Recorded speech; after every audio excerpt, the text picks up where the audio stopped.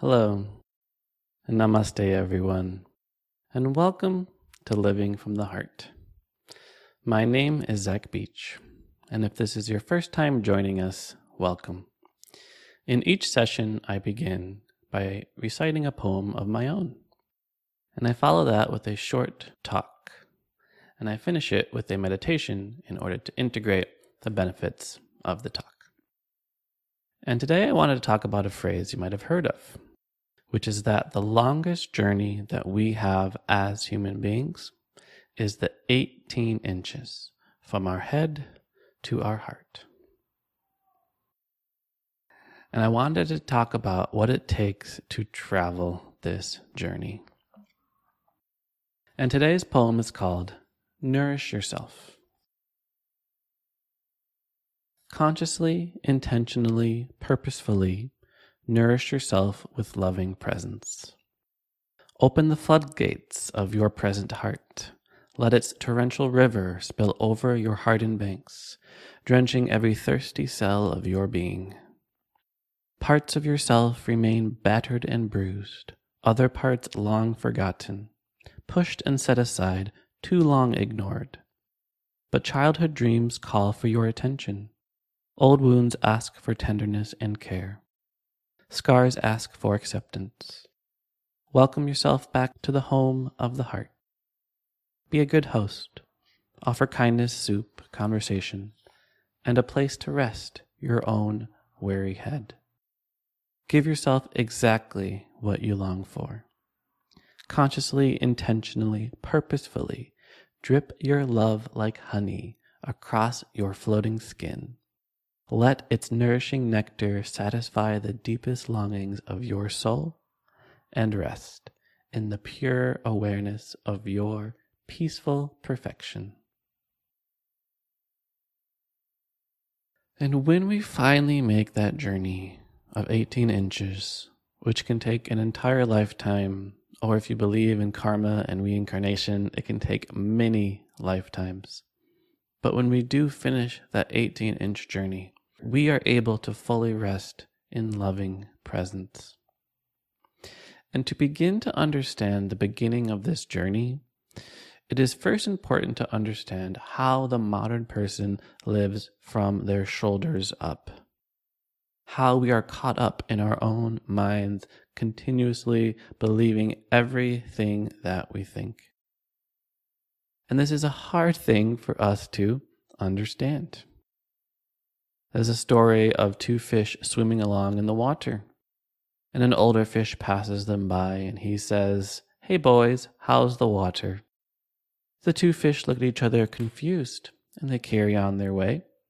After a few hours, one fish finally turns to the other fish and says, "What the hell is water?" And I love this story, and there's so many lessons we can draw from this very simple story. But I love it because it captures how when we ourselves are so part of and integrated in a certain environment, we can't even possibly conceptualize or fathom a way of living that is different. If you've never been outside of your own culture, it can be hard to even understand how another culture sees the world. And in this case, we have been brought up in an extremely cognitive-centric society. One that has elevated the mind and thinking above all else. Almost all of our education for the first 18 years of our life is about developing the mind. Very little has ever been about developing the heart. Much of our education revolved around one person talking in front of a room from their mind, and we sat in a chair and we were expected to absorb things with our mind. We teach our kids so many things, but we do not teach them what is most essential about being here and alive. We teach our kids about chemistry and math and physics, but rarely do we teach what is essential: how to love, how to communicate from the heart, how to be vulnerable, how to empathize with another human being, how to meditate and find peace in the here and now. There is a story of a child and her mother. and the mother is an art professor at a prestigious university. And the child asks her mother, "What do you teach to your students?" And the mother replies, "Well, I teach them how to draw." And the child looks totally baffled at this and asks, "You mean they forgot?" And when we have brought up to only be in our minds, inevitably so much is lost. We are cut off from our bodies and from our emotional experience, from our intuition, and especially from the heart and that source of love and wisdom inside of us. We are endlessly caught up in our own thinking, endlessly lost in thought. Chogyam Trungpa Rinpoche put it this way when he said, "The epitome of the human realm is to be stuck in a traffic jam of discursive thought." And I love that imagery, the traffic jam of discursive thought. And it's those endless thoughts, this endless internal dialogue of imaginations, fantasies, arguments, opinions, stories, and beliefs that we find ourselves so caught up in for the majority of our days. There's a comic that I love, and it shows the cover of a book, and on the cover it says, "Hypothetical Arguments I've Won in the Shower." Volume 1 of 16. Right? And that's what the mind does. It endlessly conjures up fantasies and imaginations and replays scenes from our life over and over in our head and replays scenes from the future that might never come to be. Mark Twain put it this way when he said, "I've had a lot of worries in my life, and most of which never actually happened." And I love this quote too because it signifies and exemplifies how the mind conjures up scenarios that we will never experience. When we are on a plane and the plane bounces on the runway, we think, "This is it. This is the moment that I go." Right? The worst things in our life rarely ever happen. We imagine all sorts of scenarios, both good and bad. When we buy a lottery ticket, we imagine all the amazing things that we're going to do with all the money that we have. When we get cut off in traffic, suddenly our entire life flashes before our eyes. When most of the time, when we are envisioning those challenging things, like the plane bumping on the runway, everything is okay. Everything in this moment is just as it is supposed to be. We've lost touch with this reality. Another aspect of the mind that many people get caught up in is the if-only mind. And the if-only mind is this mental patterning that happens when we think if only such and such were to happen, then we would be happy, or then we would find peace. We think if only our partner really understood, if it's only our boss wasn't such a jerk, if only we got paid more money, then we will be able to find peace. So the mind takes us out of the present moment. It takes us out of the here and now. And in so doing, it robs us of our happiness and it robs us of finding peace right in this moment. And another very important entity or pattern that exists in the mind is our sense of somebodyness, what you might call the ego. And our entire life, we have been made to be a somebody. We see other somebodies around, and we're supposed to interact as the somebody that we think that we are. And when we were born, we were given a name and a social security number and an address that we were supposed to remember about where we lived. And constantly throughout our lives, it has been reinforced again and again and again in every interaction that we are an individual, an isolated and separate identity from the world. There's a man, and he goes into the DMV office, and the person says, "May you identify yourself?" And the man pulls out a mirror and says, "Yep, that's me." And obviously, a mirror cannot show you who or what you are. So too, the mind cannot encapsulate who you are. And our idea of who we are, our ego, comes from the mind and stays in the mind. And if you ask somebody, who are you? Most likely they're going to respond with certain autobiographical information. This is my name. This is my birthplace. These are things that I like, things that I dislike. This is my job. But there are so many much more expansive ways to answer this question, who are you? And there's so many ways that we can inquire into the question, who am I? And this question, who am I, puts us directly on the spiritual path. It puts us directly on this long journey of 18 inches from the head to the heart. So in order to understand this journey, in order to understand where we are going, you have to understand where we are. Lost in thought, stuck in our mind, thinking that our ego is who we are. Stuck in the traffic jam of discursive thought.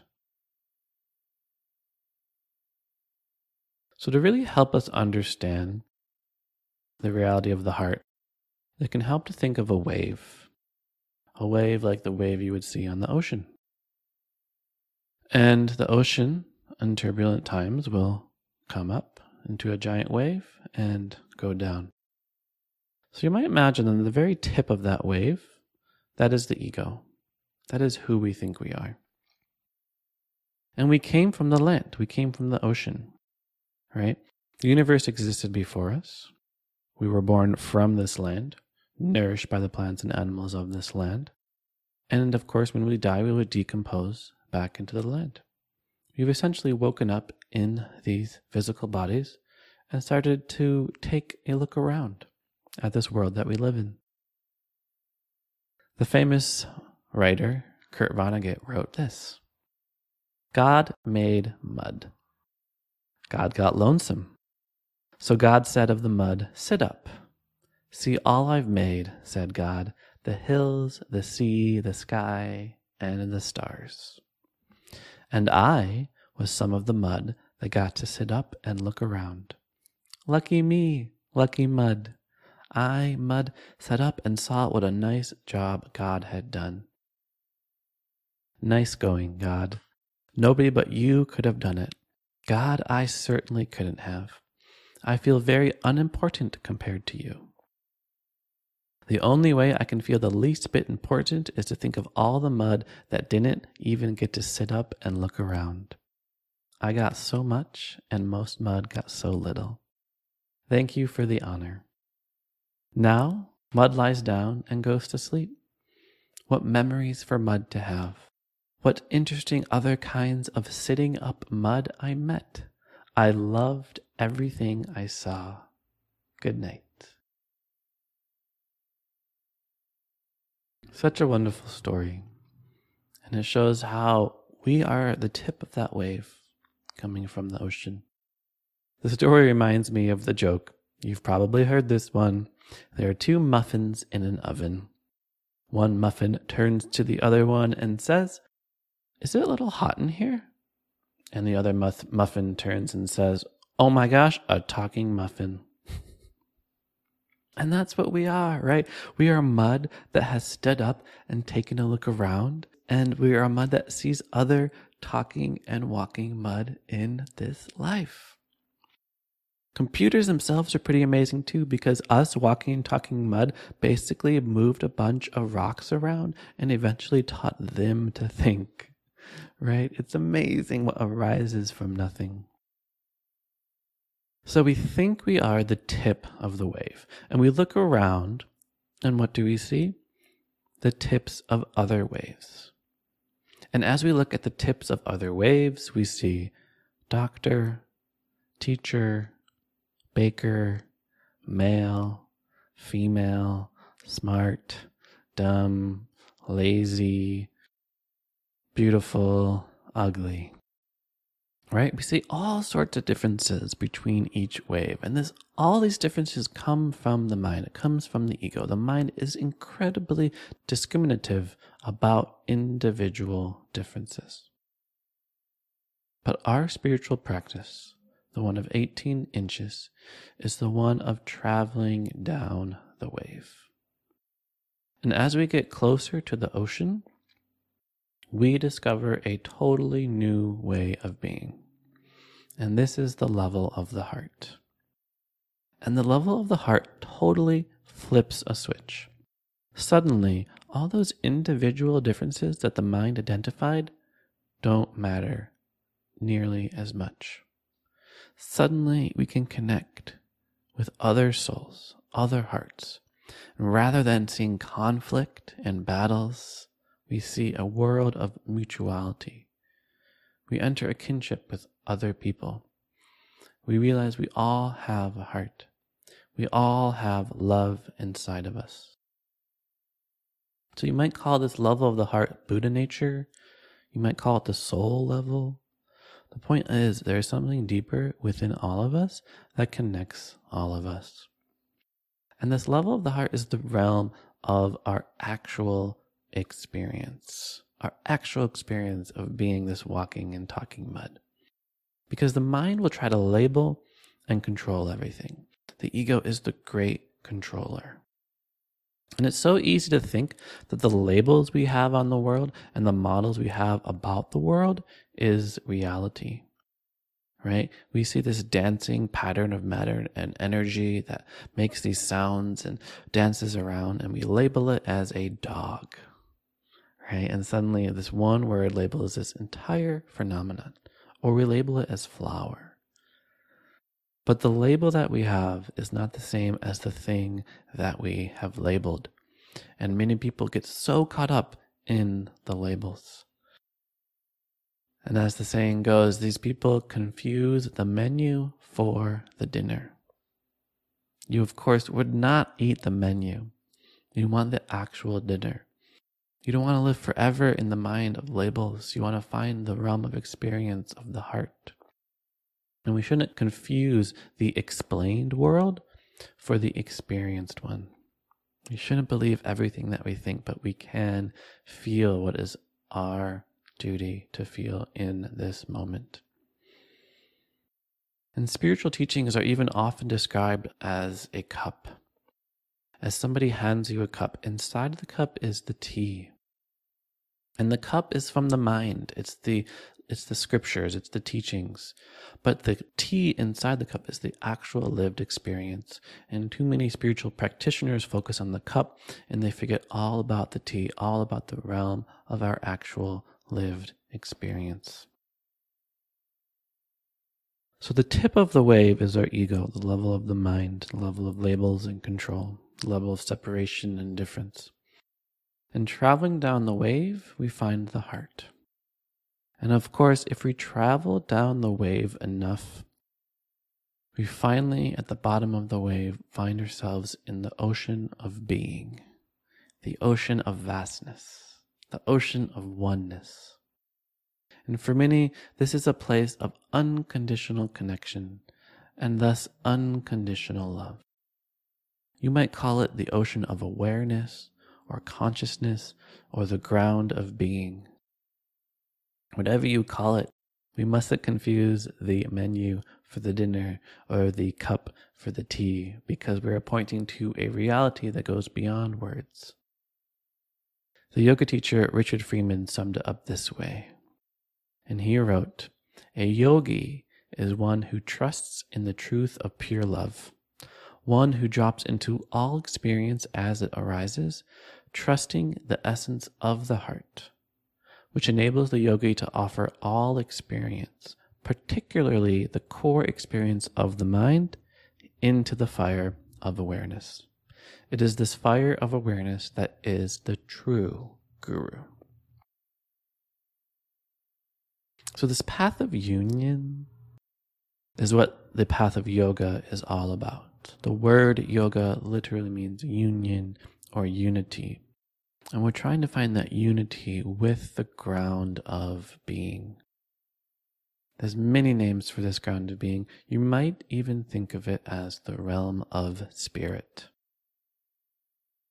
And to me, one of the most amazing insights about this model of ego, tip of the wave, heart, body of the wave, and oceanness is the ground of being, is that it's all still water. right? The ego is still made of water, the heart is still made of water, and the ocean is still made of water. So the underlying essence of all that is the same. So sometimes when I am asked, what is spirit? How could we define this? I usually answer, spirit is that which infuses all forms and transcends all forms. The poet Rumi put it this way: there is a worm addicted to eating grape leaves. Suddenly he wakes up. Call it grace, whatever, something wakes him, and he is no longer a worm. He is the entire vineyard, and the orchard too, the fruit, the trunks, a growing wisdom and joy that does not need to devour. So waking up in the ocean of oneness, some might call it even a mystical or spiritual awakening, taps us into that ground of being. And it can be easy to think that tapping into that oneness is our ultimate goal. And for some traditions and practices, it is the ultimate goal. You rest in oneness and then you stay there. But for most of us in this modern world, we seek to have a genuine, authentic spiritual life while remaining grounded in our day-to-day activities, in our work in the world. So it's not necessarily that we want to rest in that ocean forever. We want to tap into it, understand where we came from, and then return to the realm of the heart, which is that plane that integrates the two, right? And it's the heart is where we want to be. That space where we remember both our divine nature and our social security number. Right? We want to remain rooted in knowing that we are one with the universe and where we last put our keys, hopefully. And it's in that meeting where we want to be and find ourselves. Loren Roche put it this way in his translation of the Radiant Sutras. There is a place in the heart where everything meets. Go there if you want to find me. Mind, senses, soul, eternity are all there. Are you there? Enter the bowl of vastness that is the heart. Give yourself to it with total abandon. Once you know the way, the nature of attention will call you to return again and again, and to be saturated with knowing, I belong here. I am at home here.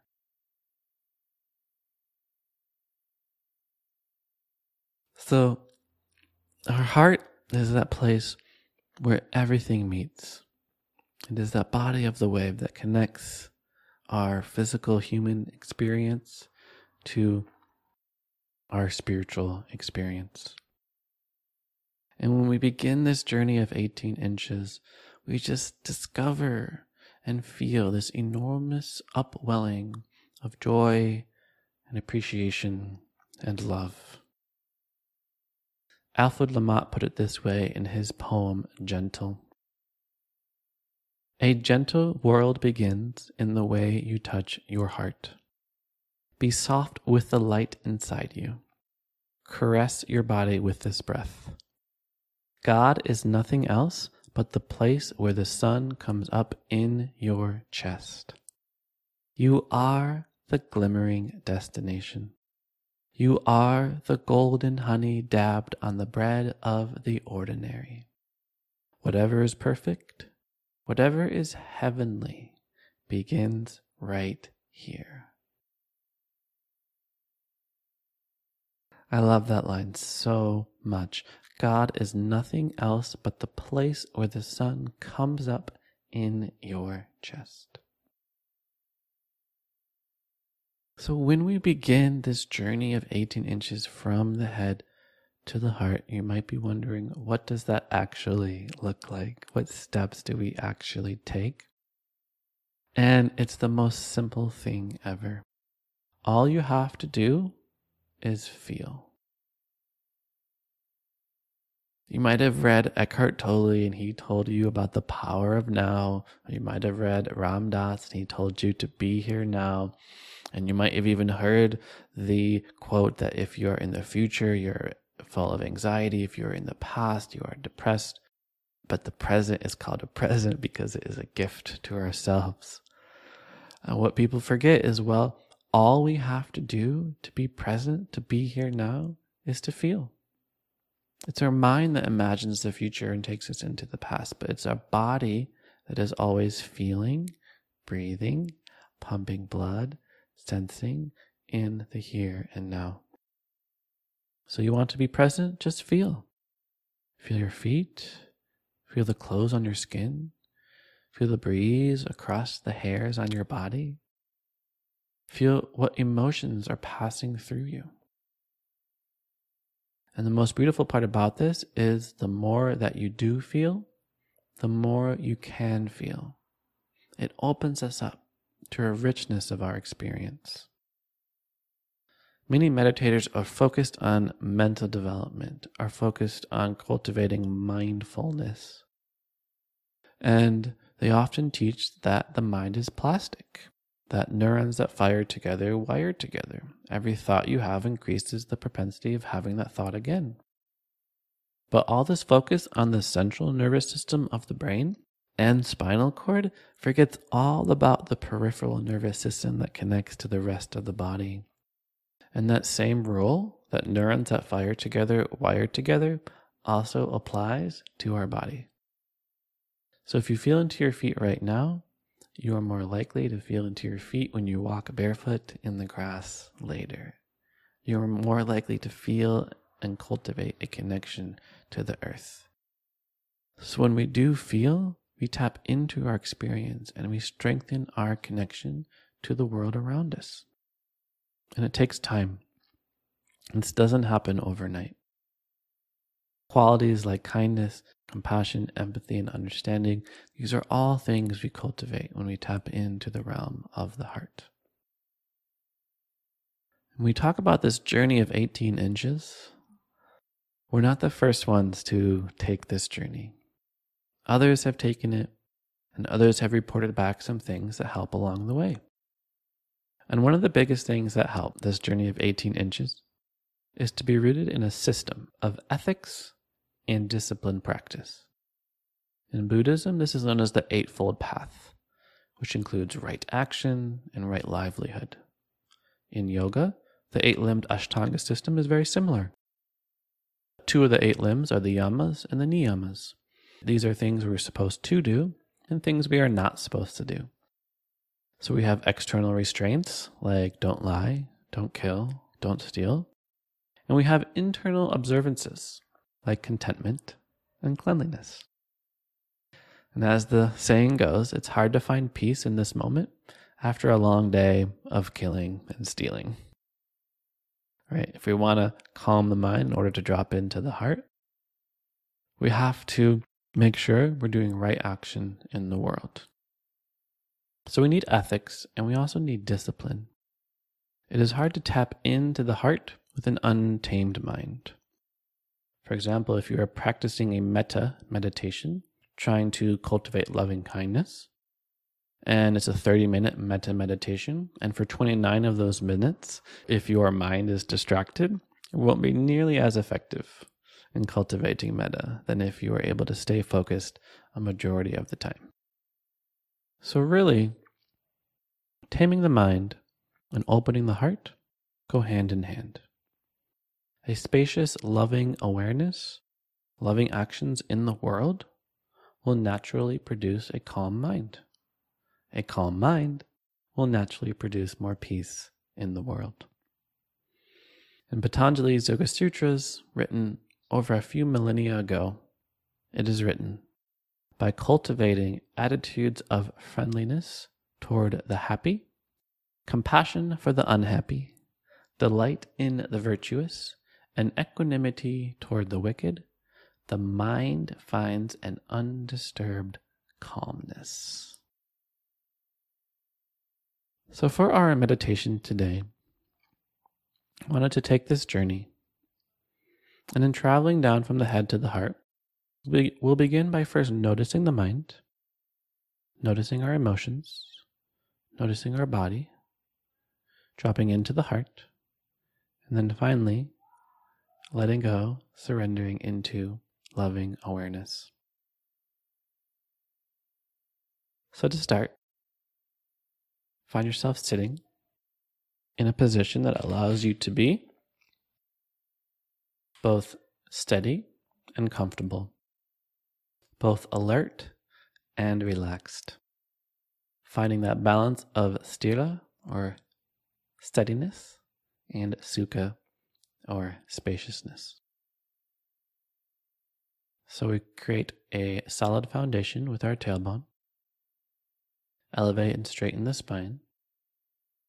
Relax the shoulders. Rest your hands. You can have your eyes closed or slightly open. And relax the muscles in your face. Relax the cheeks, the jaw, and the space between the eyebrows.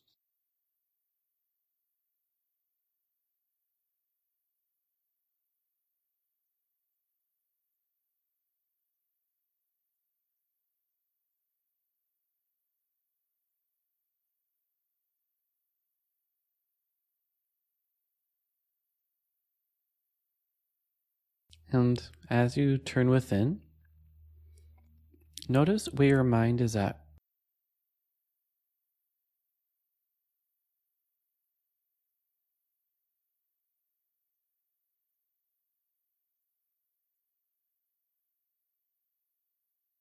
Is the mind dull? Is it excited? Is it bored? Is it thinking about the future? Is it thinking about the past? Just notice. Soften your attention. Sometimes it is described as like taking a feather to a bubble. You simply touch the thought and let it go.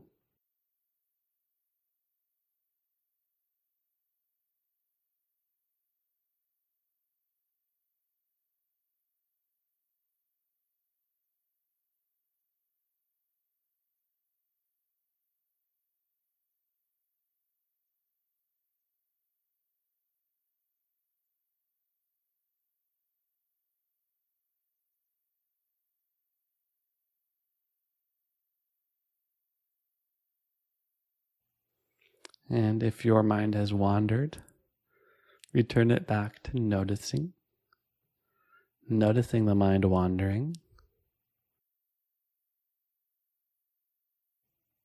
And rather than following the mind along, just noticing it, letting it do its thing.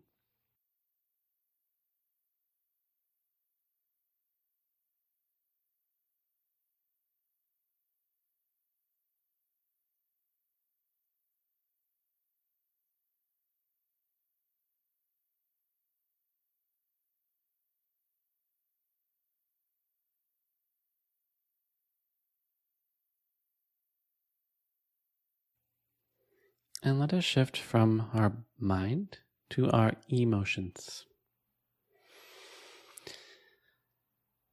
So our emotions tend to be centered somewhere in the torso.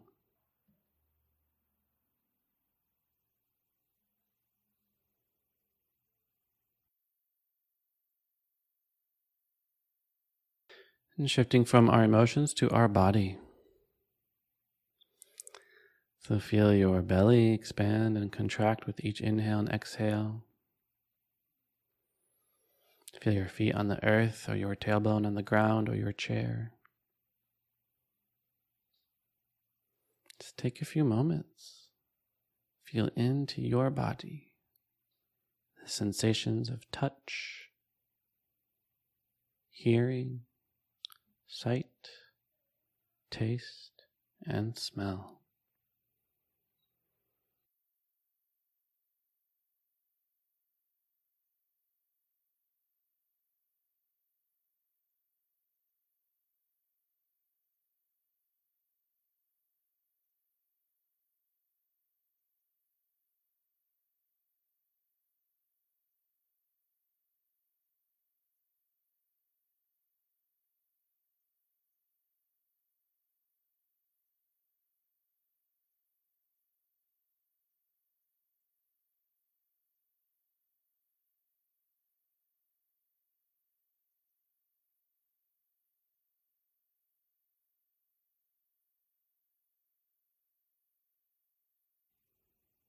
Once again, if your mind has wandered, bring it back to the physical sensations in your body.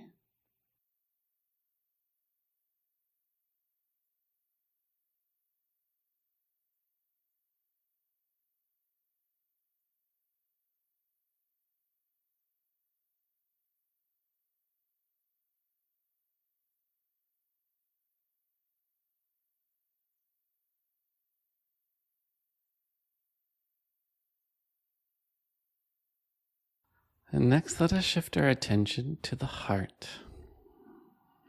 to the center of your ribs, of your being.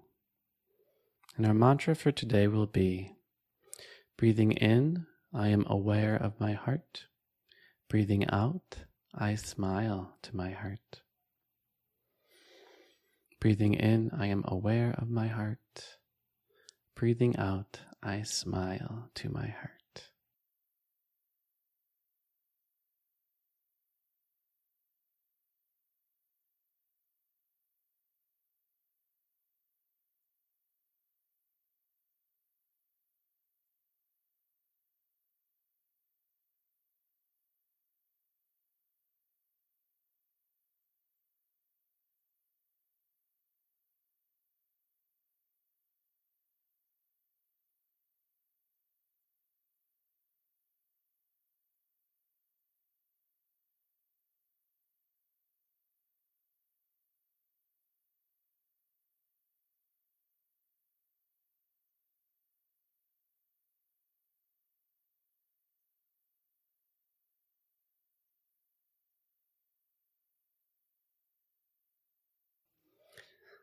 Keeping your attention on your heart, repeating the mantras, breathing in, I am aware of my heart. Breathing out, I smile to my heart.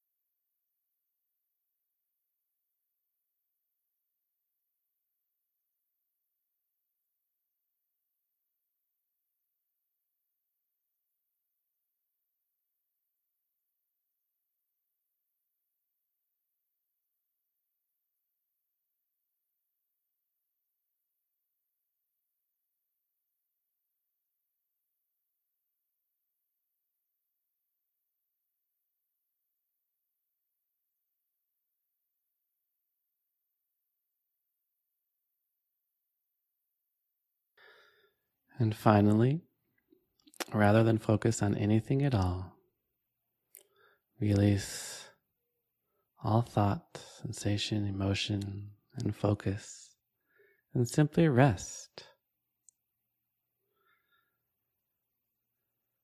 Rest in awareness.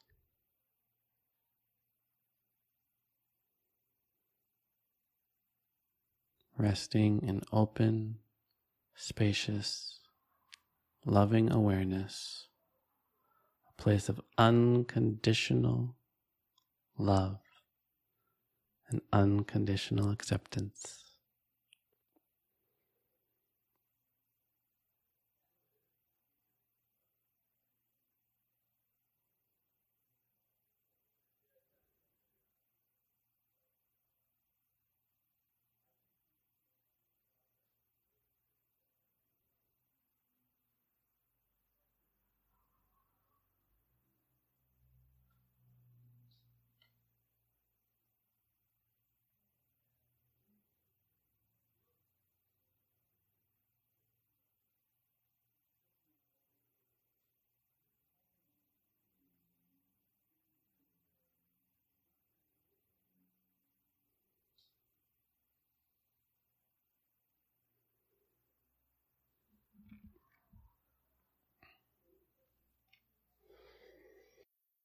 Closing with a short poem.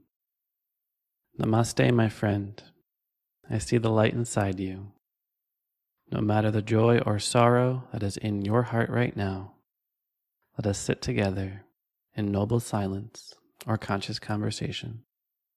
Let us grow together with compassion and healing grace.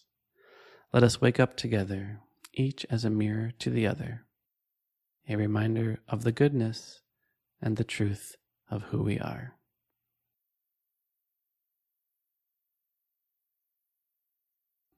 Thank you for being here, and thank you for being you. Namaste, my friend.